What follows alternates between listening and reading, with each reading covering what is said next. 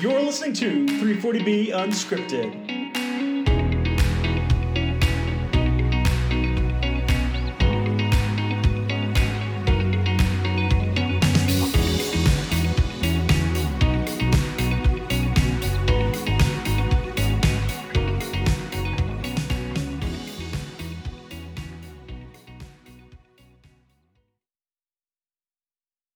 Hey everyone, thanks again for listening. This is the first of a series of recordings that we're going to do in terms of getting to know the HRSA data request list that's submitted upon receipt of a notification of a HRSA audit.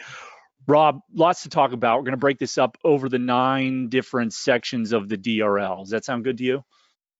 That sounds fantastic. I'm excited for this because mostly because I'm supporting with some help from our team. 2 HRSA audits right now, and we just submitted data this past week, and so it's very fresh in my mind and very painful. Little PTSD, but we'll get through it. Yeah, so we've been working off of an updated FY24 data request list that some clients that we've worked with received from HRSA this past September, but we have not yet seen an updated data request list specific to grantees. So we may come back and re-record some details if we see an updated or a refreshed grantee data request list. A lot of the elements are the same, but when we get into things like covered entity, eligibility documentation, there are differences between hospitals and grantees, and we're working off the FY24 DRL for hospitals and the FY23 grantee DRL. So keep that in mind as you're listening to us talk about what is required or what's expected as far as data elements in the DRL. First section. So let's start section number 1, policies and procedures. And there's a request in the DRL that asks for the covered entity to provide policies and procedures on a variety of topics. There are 14 different, I guess, subcategories. And before we get into those, Rob, just generally or at a high level, any thoughts or opinions around policy governance in the 340B world? Any specific department that should own them?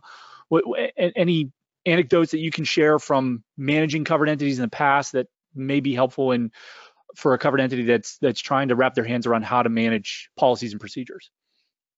You know, I personally feel it's a group effort. I think where I've seen covered entities or IDNs be the most successful is that where they have a standing group that's responsible for the policy and procedures, especially if you're an IDN and you have multiple hospitals, because then you have these nuances between sites that are subject to the GPO prohibition versus the orphan drug exclusion. Do you do NCOD lists for everybody or just the GPO sites? But I do feel a couple probably best practices are, 1, plan on an annual update. And my recommendation would be plan on that annual update, maybe towards the end of the year or at the beginning of the year, after the new data request comes out. So for instance, we have some updated data request items for the policy and procedures from the DRL 24 DRL that we just received. And so that gives you time to be able to update it without having to update it twice. So that's 1. The second one is do a good gap analysis map of your policy and procedures. So you number it. I always like to give the letters because it sounds more impactful, because there's A through N as in Nancy elements to your policy procedures that's on the data request. That's a lot. That's a lot of alphabets. That's a lot of letters. Yeah. So what I like to say is, and some of them have multiple components to it, right? So you really want to kind of take that and maybe put it on a spreadsheet and say, okay, where in my policy, like literally say it's in provision 6 on pay, and here's what it says even, or here's what it covers. And that way, for sure, okay, I've covered that element. And that way, when a DRL comes out or if someone asks, okay, where's this? You can go directly to that policy. And sometimes it might be in multiple locations, right? You might cover something specific in a section here, and then in a contract pharmacy section here.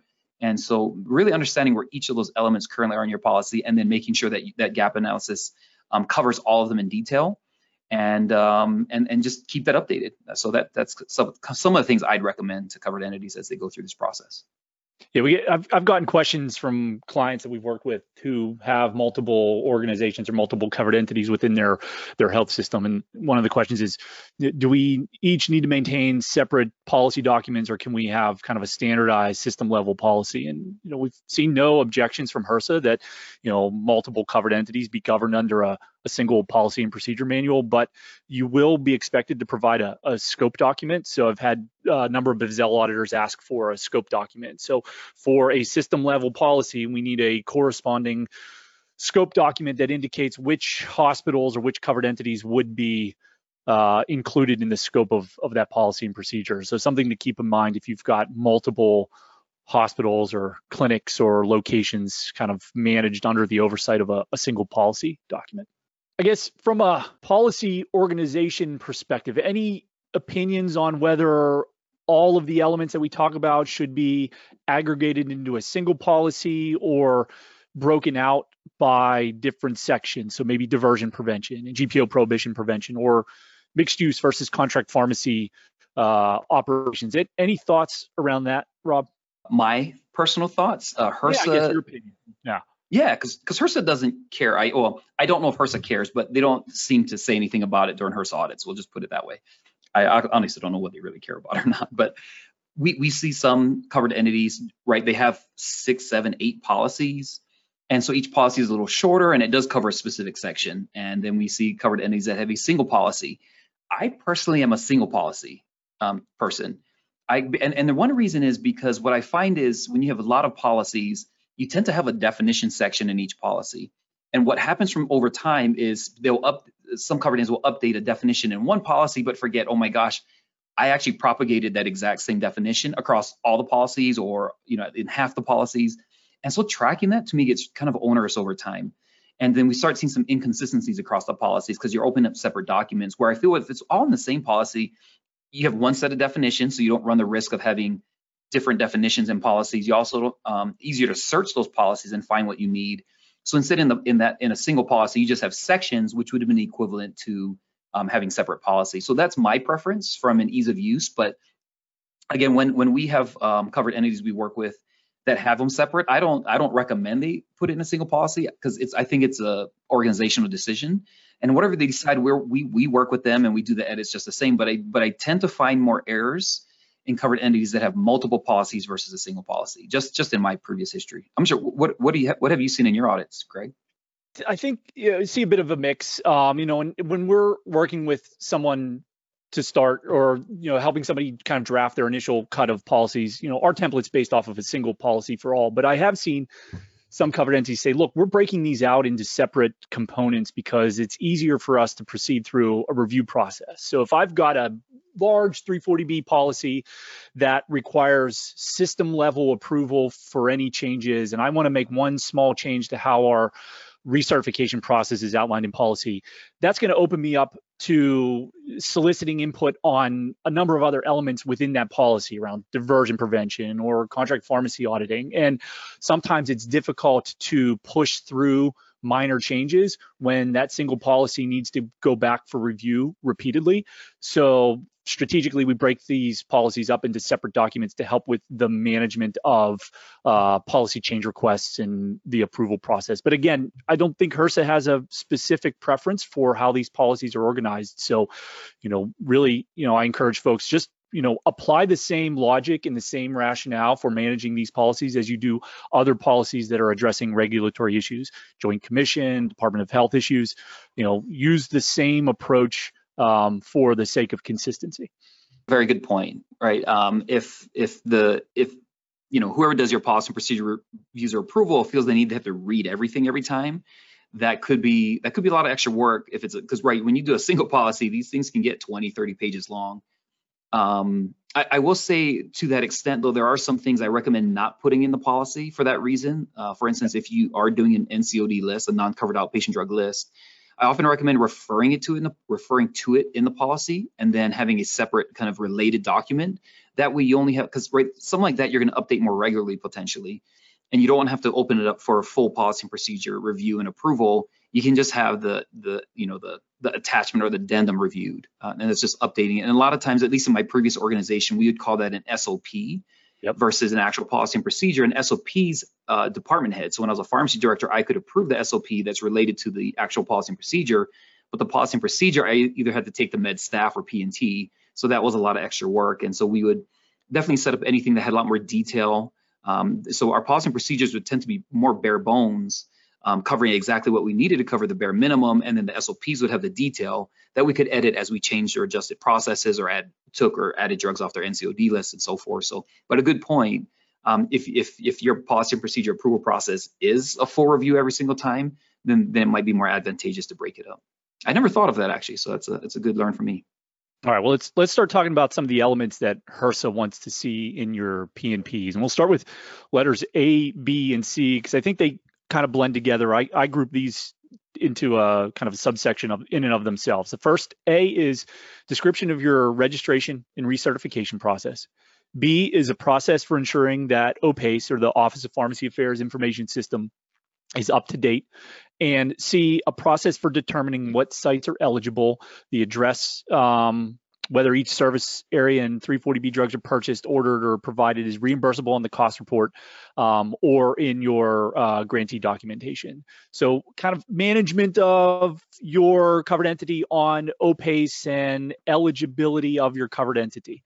Yeah, I agree. And because when we do audits, we do a gap analysis of the policies and procedures, and A, B, and C is always like, all right. Sometimes I wonder, why are these separate? Like A kind of is a registration recert, and the other two are kind of related.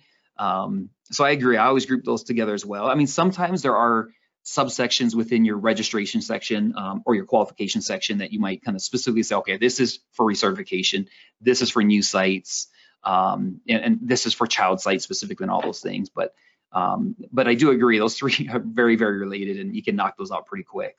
But a point here is sometimes I see that covered entities don't touch specifically on one of those items. Like they don't actually cover recertification in detail, or how often we're reviewing the child sites to make sure that they're there. It's an easy one. It's like, hey, annually after the cost report comes out, we're going to review this. But just some people don't get that detail in there. So I do think it's important to read all three of those elements and make sure when you look at your registration and recertification section that they're covering all three of those specifically as needed.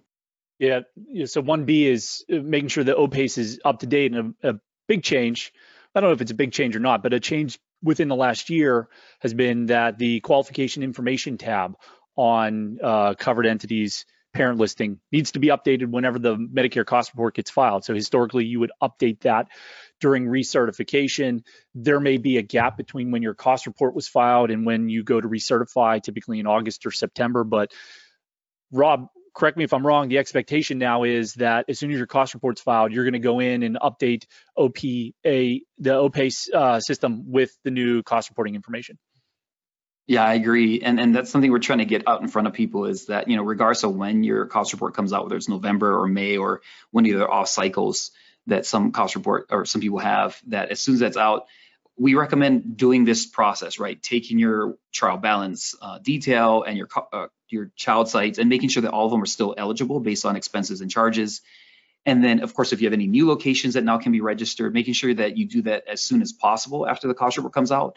But in addition, now you're going into that qualification tab, and where there is an edit button to the right, and updating your cost report dates, your dish percentage, and your filing date. Because if you do get audited by HRSA and that's not updated, that does become a technical violation, an OPACE database accuracy finding. So definitely, I think that should all be part of that. In fact, that's probably something good put in your policy, that you're going to not only confirm that your child sites and everything's still active and that you don't have to register anything, but that you're also going to make sure that the qualification tab is updated. I think that'd be a nice add to the policy that I don't see very often in there today. Yep. And again, 2C outlines some provisions around determining child site eligibility. We'll come back to that when we get into eligibility documentation, or section 2 of the DRL, because that's where HRSA asks you to provide crosswalk of your locations back to your trial balance or to your EHB. So probably spend a little more time talking through some tips and tricks for what the process should look like when you're trying to determine site eligibility. Let's move on to 2D. And I think this is tough to concisely outline in a policy, and maybe there's more detail that goes in an SOP. 1D is description of procurement process. There'd be a lot to unpack, especially for a larger facility that's got very complicated drug procurement process. Yeah, and what's interesting, it also, and just for everyone, it's not, when you think procurement in a hospital setting or in a clinic setting, a lot of people think, okay, that's the drugs we procure to administer to our patients. But 1D specifically says including all pharmacies as applicable, or if applicable, is exactly how it's worded. And that's interesting, because then you really have to think, okay, so I've got my mixed use setting, and what's my procurement process for that? Really thinking about everything that goes into that. And then you have your regular, okay, with my wholesaler, how do I do that? And people forget, well, what about direct orders when it's not going through the main wholesaler? How do I handle when it's going through a vendor or a wholesaler or direct to manufacturer where there isn't EDI feeds to my TPA? How do I do that? And then you have consignment. You really should address consignment. That's a big focus on HRSA audits. Almost, in fact, I can just tell everyone right now, if you get a HRSA audit, primarily hospitals actually don't see them asking grantees it very often, but they're going to ask, well, consignment, are you doing consignment? And if you're doing consignment, how are you doing that? Because that's often a very different process than a regular TPA process. Then you've got to think about, okay, what about my in-house retail pharmacy? And even though you don't have a lot of details because it's often handled by the TPA, they also want to know what's your process for procurement for contract pharmacies. And of course, if you have any alternative strategies for that, you may or may not want to include that in your policy. have a conversation with your consultant, compliance and legal before you do that. And then finally, don't forget that as some covered entities also have different process for clean sites for infusion centers, and then also what about home infusion? We have quite a few of our clients have home infusions that are part of the covered entity, so it's one of the pharmacies. And home infusion procurement can be very different from mixed use or clean sites or contract or your in-house retail. So it's like a one-line short request in the data request, but it can cover a lot of different pharmacies if you have those pharmacies in play. What about non-eligible locations? A lot of covered entities are buying drugs on behalf of physician office practices or other locations that are not part of the 340B program at that covered entity location. Do you think it's reasonable to outline, or do you think it's expected that process is outlined here as well? I do actually, because that can be, especially for DISH hospitals or pediatric or cancer hospitals subject to the GPO prohibition, that can be a risk. And of course, I just to jump the gun a little bit. The next section 1E is prevention of GPO violations, but I think HRSA wants to know, okay, so if you're procuring drug for non-qualified offsite locations, what's your process? I would even say if you're procuring drug for on-site non-eligible locations and you're subject to the GPO prohibition, therefore that actually has to be purchased at WAC. Yep. You do want to, I would recommend delineating that in policy, because you want to basically be upfront and say, hey, we are procuring for these non-qualified sites, but we're either doing all GPO or all WAC based on whether they're on-site or off-site. It really helps HRSA understand, hey, we understand what the GPO prohibition violation rules are, and we're following them. So I would definitely put that in there as well. But I do find that sometimes in those non-qualified locations, maybe the covered entities not doing those acquisitions, and those off-site non-qualified locations or on-site non-qualified locations are doing their own purchasing.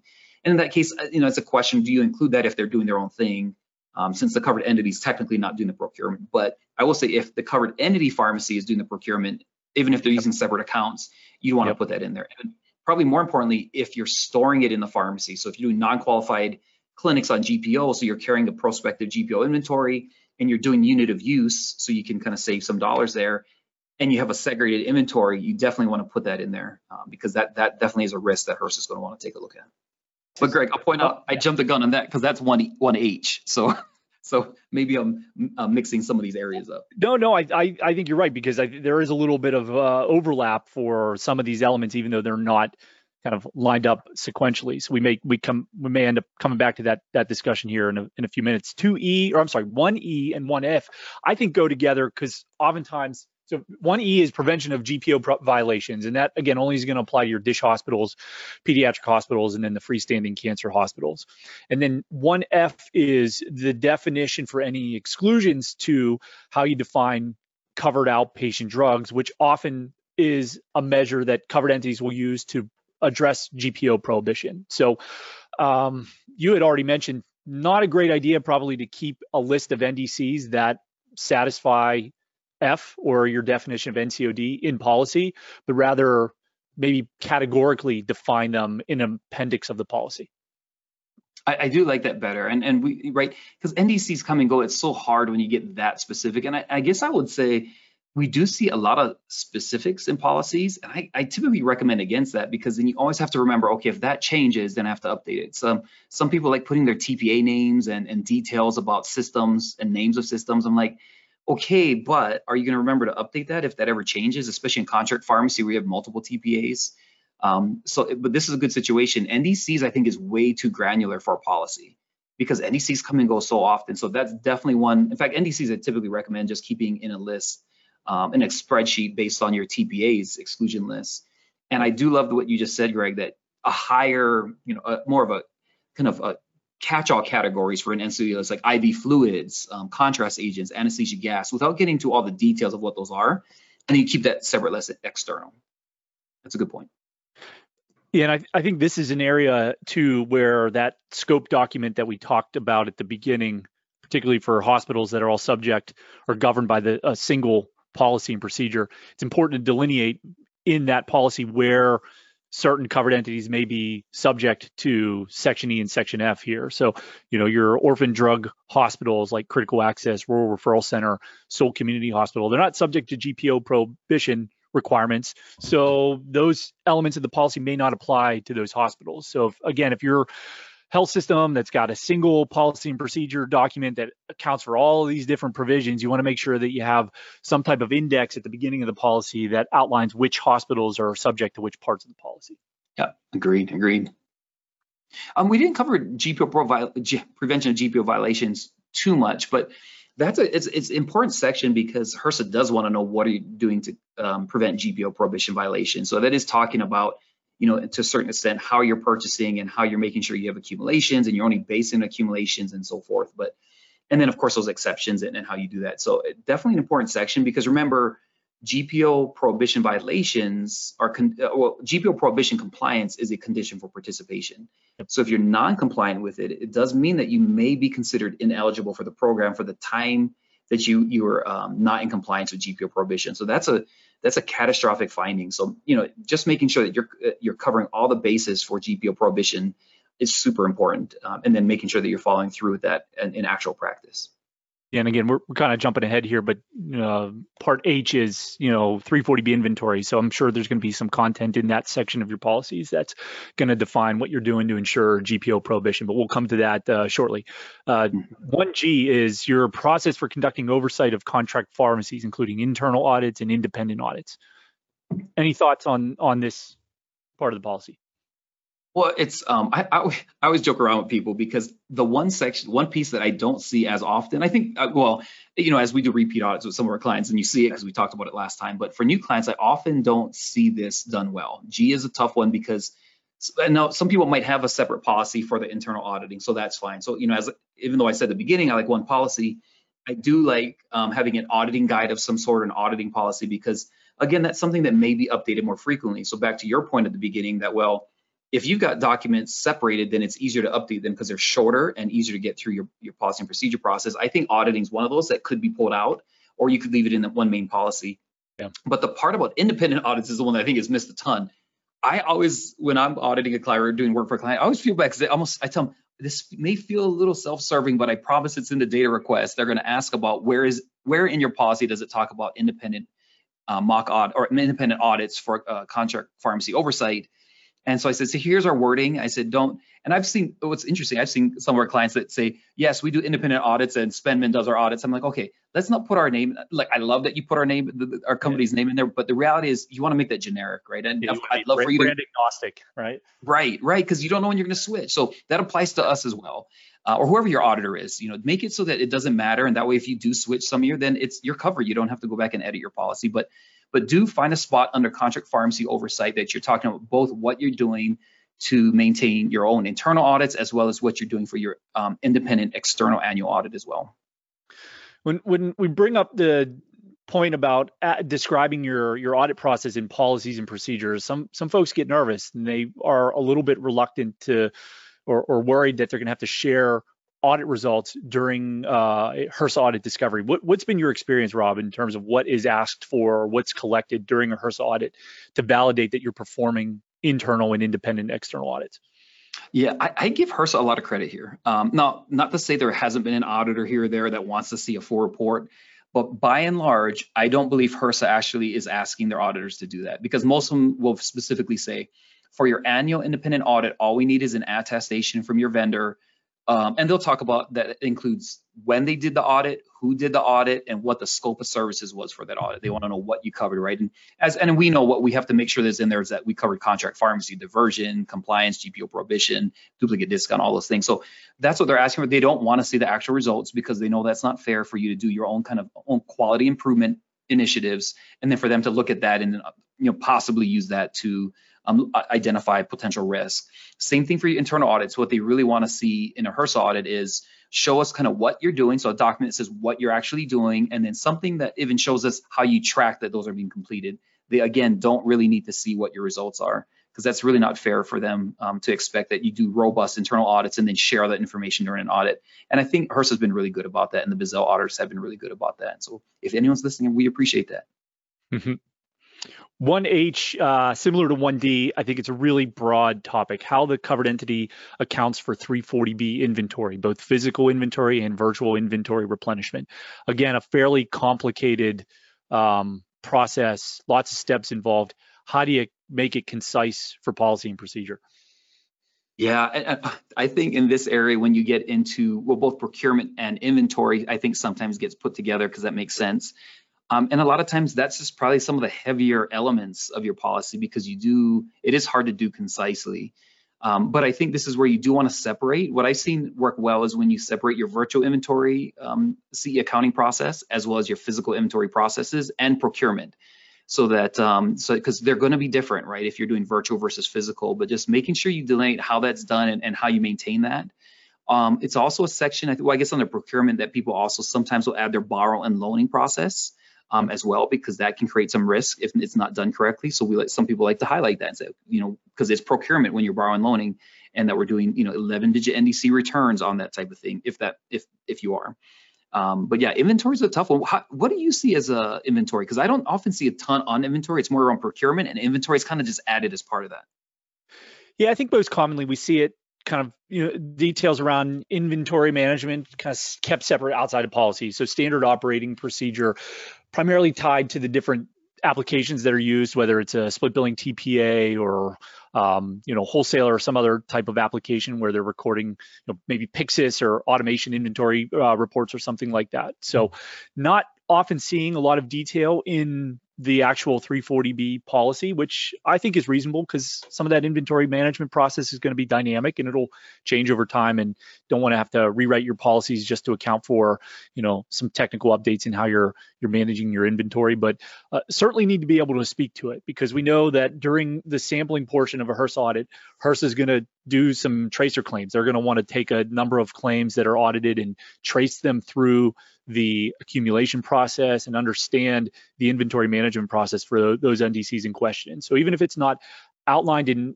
excruciating detail in your policy, you definitely need to have somebody that's able to articulate how it works at your hospital.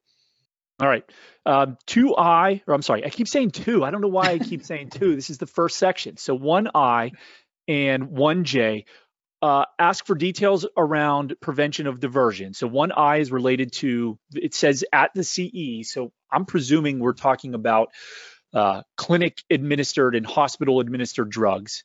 And 1J is prevention of diversion at all pharmacies, which can include your in-house retail pharmacies as well as your contract pharmacies.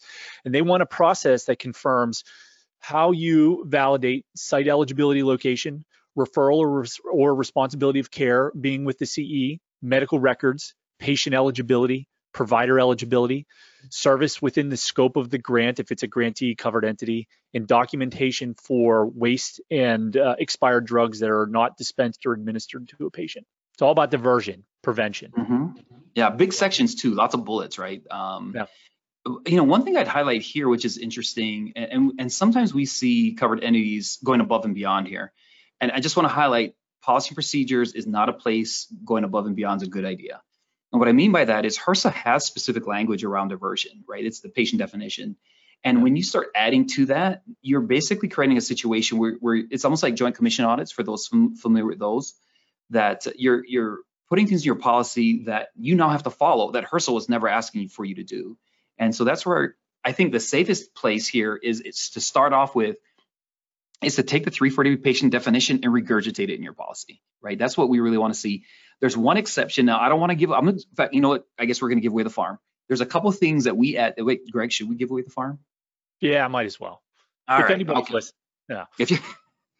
For our 5 listeners out there. Just kidding. We've heard so many people that tell us they listen and they like the podcast. And so weird place to tell you, but thank you for listening. And we love the feedback because sometimes we wonder, is anyone listening out there? But we hear from a lot of people they are, and so now we know that you're out there, and we just appreciate you. So I guess some good free tips here. And if your clients, you already have these, we've already edited them and redlined them into your policies, but maybe a little understanding of why we do that. So although we say yes, regurgitate the policy, one thing I want to remind people to be careful. The policy says healthcare professional, right? If you read the patient definition, quite often with new covered entities that we work with, when I read that, in their brain, they've already processed it to say healthcare provider. Yep. There's a difference between a healthcare provider and healthcare professional, because what we do is in the definition section of the policy, we actually define a healthcare professional more broadly. We say that, well, that can be licensed independent practitioners like doctors and mid-levels, but that can also include nurses. It can also include pharmacists. It can include respiratory therapists, radiology techs, all these other healthcare professionals that are taking care of patients. And the reason that's important is if you think about how drug orders can go into hospitals. Now, I know some big academics, all of their orders that come in are written by a provider that has some type of relationship with you. But there are small to medium hospitals, even some large hospitals, that do take orders from external providers where you don't formally have a relationship.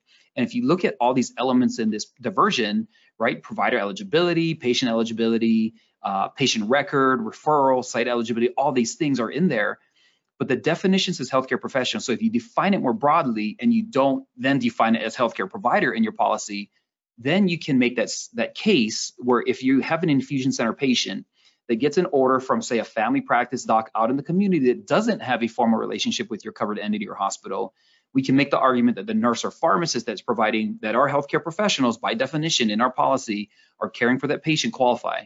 And I can't tell you how many times during a HRSA audit that's come up, and we've been able to talk through that and say, in our policy, we define healthcare professional more broadly, therefore it qualifies. So just one little tidbit that if you don't have that, if you're not working with us and you haven't done that in your policy, strongly recommend that. That provides a defensive place or defensive argument for those situations when you have orders that where that provider who wrote the order doesn't actually have a relationship with the covered entity. So if you'd add anything to that, Greg, because that's a little bit off topic, sort of, but I think really important.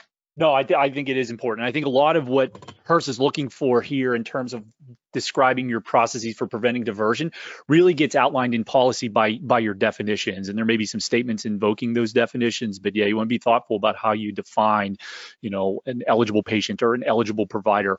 We'll come back to this topic around healthcare professional when we get to HRSA DRL number 4. That's your provider list. So if you're going to take a broader stance in defining who's an eligible provider for your 340B covered entity, and you're saying it's going to be a healthcare professional, the expectation is that those individuals will also be on the provider list. So it may not just be a list of physicians from your medical staff office. It may be a more comprehensive list of, your nursing staff that are in the infusion center, or radiology technicians working in the diagnostic imaging center, pharmacists that are managing an MTM service. So, again, you got to think about the other aspects of your 340B program. If you broaden your definition of who's eligible as a provider for 340B purposes, we need to account for them in the provider list that we provide to HRSA as well. Greg, that's pretty good. I'll be honest. And just for the group, right, Greg and I really, we call it unscripted because we don't actually talk about this ahead of time. We're just literally just real time. And I will say, I don't know, actually go to that level. A lot of times I just do the providers, and then we kind of put on what nurses and pharmacists qualify. But I think for thoroughness, that's actually a great idea. That doesn't mean it has to be updated regularly, but especially for a HRSA audit, I'd recommend updating lists that thoroughly, because that'll provide you a much better defensive stance if they're all there. That's a nice recommendation. Yeah, I mean, I think thinking of it more in terms of HRSA audit readiness as opposed to, daily operations. You're not going to give your TPA a list of nurses and radiology technicians to use for qualification purposes in the TPA, but HRSA may pull a sample during an audit that wasn't written by one of your providers, but was administered by one of these healthcare professionals. They're going to want to see validation that that's an individual that has some type of relationship with the covered entity. So you may have to pull an HR cover sheet from that employee's file or some other documentation from a department within your hospital outside of where you typically get your provider eligibility information, which is going to be medical staff office, maybe a GME location for resident physicians. So it ends up being a little more complicated than you might first think when you're kind of preparing for demonstrating provider eligibility. Again, if you're using a broader definition like we suggest. Can I give the farm away on one more? Sure. Okay, I got Greg's permission, everybody. So there you go. If anyone yells at me later. The other one, I think for the hospital one, right? So that's 1I, I believe, the administered drug section. Yep. Another one, because if you look at patient eligibility, there's a section that says including patient status change for hospitals. That really wasn't in there years ago. And one thing we've been doing for years is really identifying how does your data flow to your TPA? Meaning that is the patient status at the time the drug is charged, which could be administered or when it's dispensed, is that what flows to your TPA? And if that doesn't get updated, if there's a retrospective patient status change after the fact, or something happens where it's the patient status changes because maybe they said inpatient but now they're outpatient, how do we handle that? Because that's really tricky. Because during a HRSA audit, you could look at a 340 accumulated drug, and there's a retro inpatient order, and in the TP or in your EHR, it now says inpatient. You're like, wait, but when the drug was actually charged, it was outpatient. So make sure you understand exactly how your data flows and what gets changed and what doesn't, and make sure you put in there a common phrase we put in there. If you're just sending the charge if you're sending the data to your TP at the time the drug is charged, and whatever the patient status was at the time, and you're not sending a correction for all these retro changes, then we like to put in there patient status change at the time the drug is charged, which could be administered or dispensed, and retrospective patient status changes are not taken into account. And we like to go even further and say in either direction, either inpatient to outpatient or outpatient inpatient, because we're saying, look, we're not doing this to game the system. That's just the way the data works. And I always like to make the argument, if someone ever pushes back, I always say, look, not that very many people do, but if you had a physically separate inventory in the pharmacy, and this would be a complete nightmare, but say you did. In fact, one of our clients did for a period of time, and hopefully if they listen, I think one of the people that listen, they're up in New York, fun site, I was on site, they had a physically separate inventory for a big dish hospital. I was like, wow, that's crazy. But they changed, so they don't do that anymore. But if you did, then technically your process would have to be, okay, I got my label, I'm gonna fill this drug, what's the patient status right now? Oh, they're outpatient, they're in the ER, boom, I'm gonna get 340B drug. Oh, they're inpatient right now, I'm gonna get inpatient drugs. So there's no difference in the virtual environment, is my point to HRSA if they push back on that statement, because that's how it would work if we had a physically separate inventory, right? I wouldn't go back and say, hey, I need to now swap that drug out because there's a retro change. It's just that's impractical. So that's why we feel that's appropriate to have that statement and do it that way. One more topic before we move away from diversion. It's the last bullet point for 1I under the CE. This may be a little bit of a hot topic, or there's been some chatter amongst the 340B community lately. Documenting and accounting for waste of a drug not dispensed or administered to a patient. Any thoughts around that? Well, I'm scared to answer that question because I did see that recent internal email within our team, because there has been some chatter around, can you document or can you accumulate waste if the drug's not administered to a patient? Because my personal view, and then I'd love to get your input on that email, but my personal view is yes, you can, as long as you know what the patient's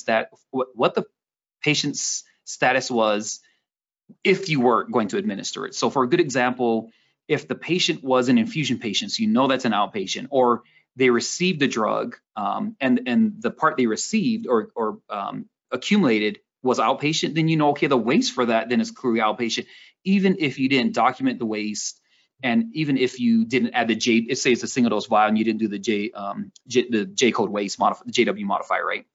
Yeah.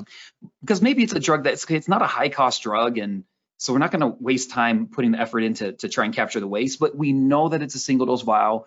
We know our process is to waste anything we don't use after that. So then you manually capture that waste and you add it back, because otherwise it's going to impact you, especially if you're a dish hospital or ped hospital, it's going to go to whack. So I feel it's appropriate to do it that way, but there is that recent kind of chatter on that, and want to get your thoughts on the chatter, because I'm still digesting that and trying to see, okay, do we have to change practice or recommendations or not?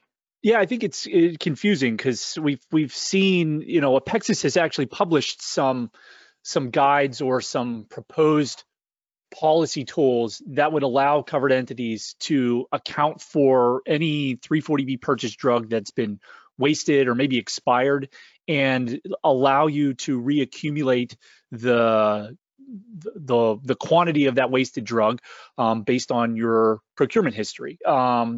Maybe there have been some folks out there that have challenged that stance, but I think we do have, at least going through the 340B ACE curriculum, some guidance that's been put out there by Apexis that would give covered entities the flexibility of tracking expired or wasted drug that's not attributed to patient administration usage and repopulating accumulations for what was wasted based on a proportion of your purchases across your different accounts, 340B, GPO, or WAC if you're a dish hospital. So again, not a practice that I ever thought to question based on what I'd seen put out by Apexis before, but there seems to have been some discussion, maybe through some other vendor webinars, that maybe that's a strategy that's less compliant than others have indicated. I don't know. I don't know what to make of it. I know, and I know it's and probably not. It's like, and just to be clear for everyone, it's probably more, that statement was more around like reverse distribution or expired drugs and how to use that. But I agree, right? If you can go back to your actual purchasing process and say, okay, yes, the drug expired, but it was 340B GPO or whatever it was, right? It makes sense to me when the drug expires, you can reaccumulate it.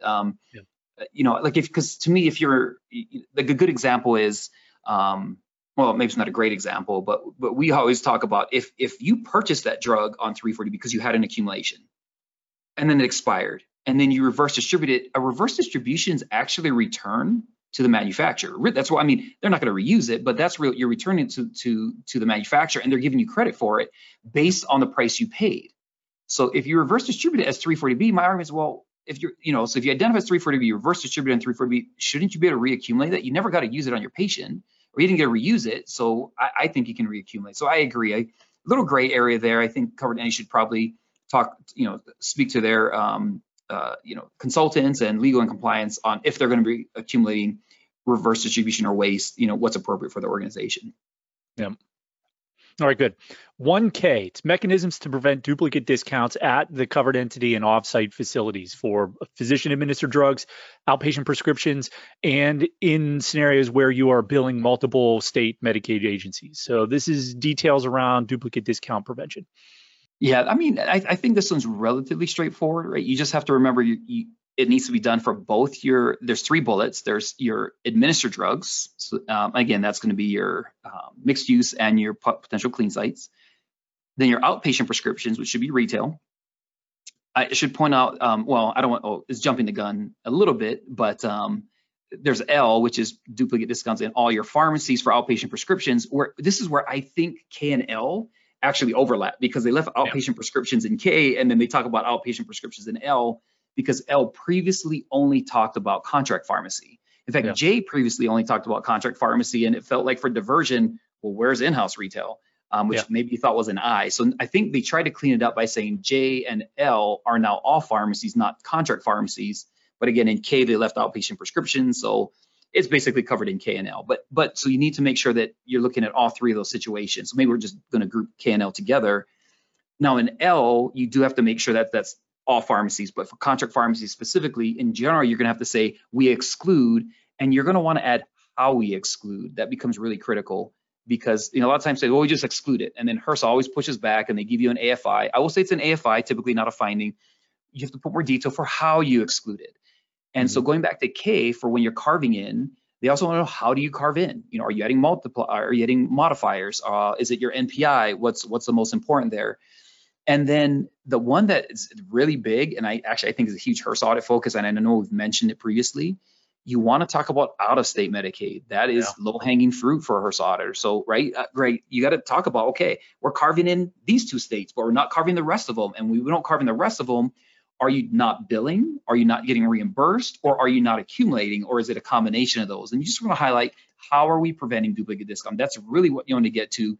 Here's how we prevent the duplicate discount, and just outline that as concisely as in your policy as possible. Yeah, I mean, I don't know if I heard it was you that said this or someone else, but if you're not carving in for all 48 states that allow you to carve in, you're carving out some portion of your 340B program. So that the process by which you exclude those out-of-state Medicaids that you're not capturing in your accumulations needs to be outlined in policy. You mentioned the modifiers. Modifiers are not, so for example, California UD modifier, Texas is a U8 modifier. Those are state-specific requirements, but not, HRSA doesn't have statutory authority to enforce the state billing requirements. You think those need to be outlined in policy regardless? actually a good point. That's actually a very good point. I still recommend it just to be thorough, because I like to be transparent, right? I'm kind of the, hey, if this is what the state's requiring, I'm going to put it in there. But to your point, you don't have as much risk for modifier errors in your policy, because HRSA is going to focus on the NPI, which I find strange, because some states don't use the NPI or the Medicaid exclusion file to prevent the duplicate discount. They use modifiers. But one thing to talk about there, the reason you want to actually cover both, there's some states that say to add a modifier, but they're using the NPI or the MEF, the Medicaid exclusion file, to prevent the duplicate discount. They're using the modifiers for billing. Colorado's a good version of that, where they do require modifiers on both retail prescriptions and administered drugs. And I check with them every year, and they keep saying, yeah, we're still only using the MEF. That's because, they're concerned that they're not getting 100% compliance with modifiers, and they don't want to erroneously cause a duplicate discount. I do think that means that they're probably losing some of their rebate potential, because not all prescriptions and not all administered drugs are going to be 340B eligible, and therefore that's Colorado State. But then there's a lot of states that only rely on the modifier. I think California, you mentioned, is a good example. I think Texas is one where it doesn't matter if your MPI is on there or not. If you don't add the modifier, they're going to seek a rebate on it. And so I personally feel you should put it in there, but to be fair, that's a gray area, and you may choose not to, and that's your call. And you probably wouldn't have risk for a finding if you didn't, since HRSA can't statutorily enforce that. Another area that's not addressed in the data request list, but we've seen addressed in AFIs through HRSA audit reports, is details regarding both fee-for-service and managed Medicaid carve-in, right? I totally forgot to talk about that. You're right? HRSA really only can talk about fee-for-service, even though the GAO, even though everyone realizes that, hey, managed Medicaid is just as big of a risk for duplicate discount to manufacturers as fee-for-service. Primarily, the entire DRL, when it talks about Medicaid, is focused on fee-for-service. And we're not going to get to it today, but there's a Medicaid section, I think it's 9. It specifically says fee-for-service. It doesn't even mention managed Medicaid as something you have to report on. And again, I'm sure we've mentioned it before, but that's because HRSA's last publication on duplicate discounts was in 2001. And of course, the managed Medicaid was included in the rebate process as part of the Affordable Care Act, or Obamacare, in 2010. And since they don't have rulemaking authority for that component of the 340B program, they really can't update it. It is something I know they want to do, they just can't at this time. All right, 1M, this is something that I think comes up particularly with newer clients that I work with. How you define your process for self-disclosure to HRSA, and what your definition of non-compliance or material breach is. Rob, how do you approach that? Yeah, first of all, you have to have it in there somewhere, right? Sometimes people don't define it in there. So just having a definition, I think Apexis has a few recommendations. I always tell people, try and keep it simple. When you put too many things or get too detailed, like say, okay, it's going to be X% per manufacturer. I'm like, keep it broad, right? Keep it to your whole to maybe your universe, maybe your retail universe or your administered drug universe, and really talk about a percentage of total program, because you're really trying to assess, when does it become material? When is it big enough that you have to self-report? I do want to highlight, self-reporting to HRSA is different from actually fixing it. You may not self-report. It might not be material, so you don't have to self-report it to HRSA, but it doesnn mean you're off the hook from correcting the issue or making the manufacturers whole. So those are two different things. So this is really talking about self-disclosure. I like to recommend 5% of total spend. Like, so if the cost of the drug cost for whatever issue you had exceeds 5% of your spend for the same time period. So if the issue occurred over 6 months and you want to look at 6 months of purchasing, and if it's more than 5%, then it's probably material, right? It's a pretty big threshold to hit, but that's important. I like to add an and function to mine, which is and is not going to self-correct within 6 months, right? We often have reversals of things. It's not, we got negative accumulation because something happened there, or corrections that you find due to some error. Yeah. And so I personally feel, right, I think even manufacturers are like, okay, calling us every time for one little tiny thing, it's going to really irritate us. It's going to take a lot of time and effort. So see if it self-corrects, because if it self-corrects because you're about to administer that drug to another patient, you're good. And a lot of times that drug's sitting on the shelf if you're negative. So it's not like you actually diverted anything, because it's just you prospectively have it sitting on your shelf and it's going to self-correct. The self-correction means it's now back, your positive accumulation or no accumulation, and so you're back to normal. So that's my recommendation. But Greg, I'd love to hear your input, because sometimes you've got different ideas that actually are better than mine, and I want to learn too. No, I kind of follow the same approach or the same philosophy that you do, Rob. Be practical about it, be able to speak to it. But I can't recall a scenario where we had a client go through a HRSA audit and HRSA came back either with a finding or even an AFI that suggested that the material breach definition need to be changed. You never encountered that, have you? No, because I think, well, it's a good point. I don't think HRSA has authority to tell you what that material breach needs to be. And I've seen, 10% sometimes, like, okay. And yeah, and again, HRSA kind of looks, I mean, I'm guessing at some point HRSA would give you an AFI and say, okay, yeah, 50% is a bit high. So I've never seen 50%, just for the record. But so make it reasonable, make it make sense. That you say, yeah, that's material to me. That's a big deal. I better tell HRSA about that. Oh, second part is they also want to know, as part of that, not only what or when you would, but who's responsible for that, right? So a lot of times you have some kind of governing committee, like a guidance council or a 340 steering committee. Make sure you identify who's responsible for identifying what a material breach is, and make sure that when you do have compliance issues that you're like, okay, this is getting close, we think, make sure that committee's aware of it and that someone does the math, okay, and say, okay, this was 0.5%. All right, we're good. We're not self-reporting that. It's not we're close to 5%, but make sure you're doing that math and documenting that in those minutes, because that'll let HRSA know if it ever comes up. No, we checked on that. It was below material breach. We self-corrected, or we worked directly with the manufacturer, but we didn't feel we had to bother HRSA with it because it didn't break our threshold. That's a great point. Sometimes that's a question that stumps folks, where you say, okay, when do you invoke your material breach definition? And folks are like, well, I don't know. And really, it should be part of your self-auditing guide that we talked about earlier. There needs to be kind of a threshold. And if you exceed this threshold, that's when 340B steering committee or some oversight committee is going to make a determination about whether or not material breach has been met and what the steps are to make sure that HRSA is notified and the manufacturer is made whole. So definitely want to be prepared and understand how you would close the loop on a material breach. Excellent. All right. Ooh, take us home. Take us home, Greg. Yeah, last one, letter N. And maybe this is a sore subject. I don't know, because I think they added this to the DRL after FAQ 4301 was published.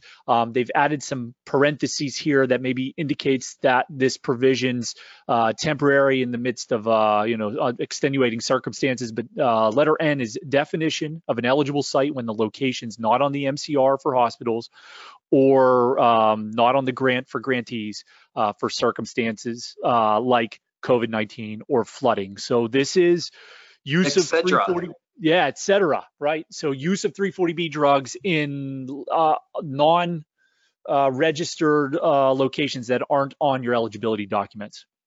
Okay, I know we're running long, everybody. Stick with us. We're almost done, but I got a bone to pick with this, only from the fact I had to do a thesis once. When you use E.G. that's kind of Latin, but we're going to say that's for example, and it says COVID-19 flooding and etc. etc.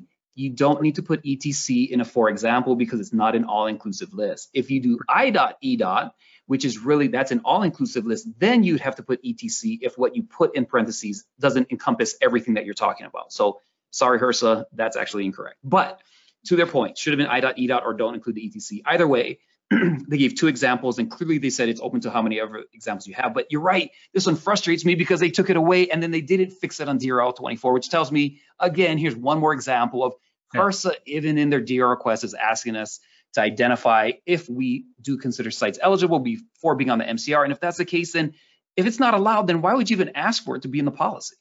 Yeah, and I feel like they're leaving it up for interpretation because they're describing this as a scenario for special circumstances, and they mentioned COVID, and we know FAQ 4301 came out at the beginning of the PHE, and HRSA does allow flexibilities when health emergencies are declared for weather-related issues, flooding, fires, whatnot. But they're also not limiting it to any type of circumstance. So maybe it's a matter of defining when you would qualify a location as eligible before it hits the Medicare cost report, and just stick to that in your policy and procedure. My special circumstance could simply be if that new location, this is brand new. I'm thinking, this is truly unscripted because I'm making it up right now, everybody. But because it's something I talk about, right? Or we talked about with let me make sure I get that right. Emily, we talked about this. Was it Emily? Okay, I was trying to remember. Okay, where she said, remember that when a new location becomes eligible by CMS, so CMS, you're feeding the cost report, you'll be on the next one. Well, now CMS you're gonna bill CMS based on that. And so remember, that means that new location is going to be using the hospital's NPI. Yep. And so if you're now like, okay, well, great, how am I going to do duplicate discount? Because if that's non-qualified, but I'm not telling the state it's qualified, is that a special circumstance? Can I say my special circumstance is, hey, I'm using the hospital's NPI for billing for this new location. Because of that, I'm going to consider this new site eligible. Like, we weren't told what those special circumstances are, because if there's an ETC on a, for example, again, I'm sorry to harp on that. But I don't know. For a state that's using the MEF for invoicing manufacturers for rebates, they're going to exclude those claims for rebating, right? Right. Or one of my special circumstances, my billing can only do it one way. If this NPI is on there and if this drug's on there, it's going to put the UD modifier, the U8 modifier, the SE modifier, the JG modifier. I kind of think that's a special circumstance. So not saying that's the workaround for that, but again, just one more piece of information for why, if you're looking at, do we use what was FAQ 4301 or not? And just another example on the pile of why it makes sense that it should be allowed. Yeah. So again, I think a little too soon to say how HRSA is going to interpret use of 340B drugs in those new locations that are on the MCR or not registered. Just haven't seen HRSA audit reports that cover the span of time where FAQ 4301's been retired and covered entities are still kind of operating under the provisions of 4301. So I'm sure we will talk about that again at the beginning of the year next year once we start seeing some HRSA audit reports come back addressing that. Hey, Greg, can I throw a request out to the community? Mm-hmm. We know there's one covered entity that we're waiting for results on that in June was audited and was using this provision, right? So and it wasn't on the filed MCR yet because their MCR wasn't filed. We're waiting to see what happens with their audit. It's technically not one of our clients, but we're aware of them. If you're listening and you also have been through a HRSA audit after May 11th and was using an immediate location eligibility or provisional eligibility prior to being on the MCR, and you do receive your HRSA audit back and it's either not a finding or you challenge it and they reverse the finding, will you please let us know? We can definitely of course we'll be anonymous about it, but we'd love to just get that information because I think we're all waiting on, is it pins and needles or whatever, trying to say, what is HRSA actually going to do, right? No one really knows. I don't think HRSA's told anybody that, yes, we're going to, hand out a diversion finding, but if you're positive procedures or if you articulate your circumstances, then we'll reverse it. Or are they just not going to issue a finding? Like, we really, really want to know, because I've got a lot of clients in there. We're a little gun shy, right? HRSA pulled this thing out. What do? We don't want to have to deal with this issue. So if anyone does get that report back, that wasn't that situation. Of course, that's only if your audit was after May 11th of 23. Please let us know and we can share that with the community. And again, we won't mention your actual covered entity's name or anything. Yeah, you can hit us up at 340B unscripted at spendmen.com with any experience that you've had recently around this particular issue. We'd appreciate it. Yeah, or any of the policy elements that was problematic or that you have a different take on. I always want to share. This is Greg and I and our experience, and I feel like we have a ton of experience, but we don't have all the experience. And so if you've got some different takes, let us know. And we always like to add that to the body of knowledge that we're putting out there. Yeah, there might be a strategy to approaching policies that we haven't even thought of that other folks are using that we may want to, adopt as our own. So yeah, if you've got any insight or any thoughts or questions that come up around our discussion around policies, definitely email us. Rob, these are supposed to be short clips, and here we've spent an hour just talking about section 1 of the section what? Sometimes we call it section 2, but mostly section 1. Yeah, that was a long one, folks. Thanks for hanging in there, and hopefully it was helpful. Again, just teamwork makes the dream work.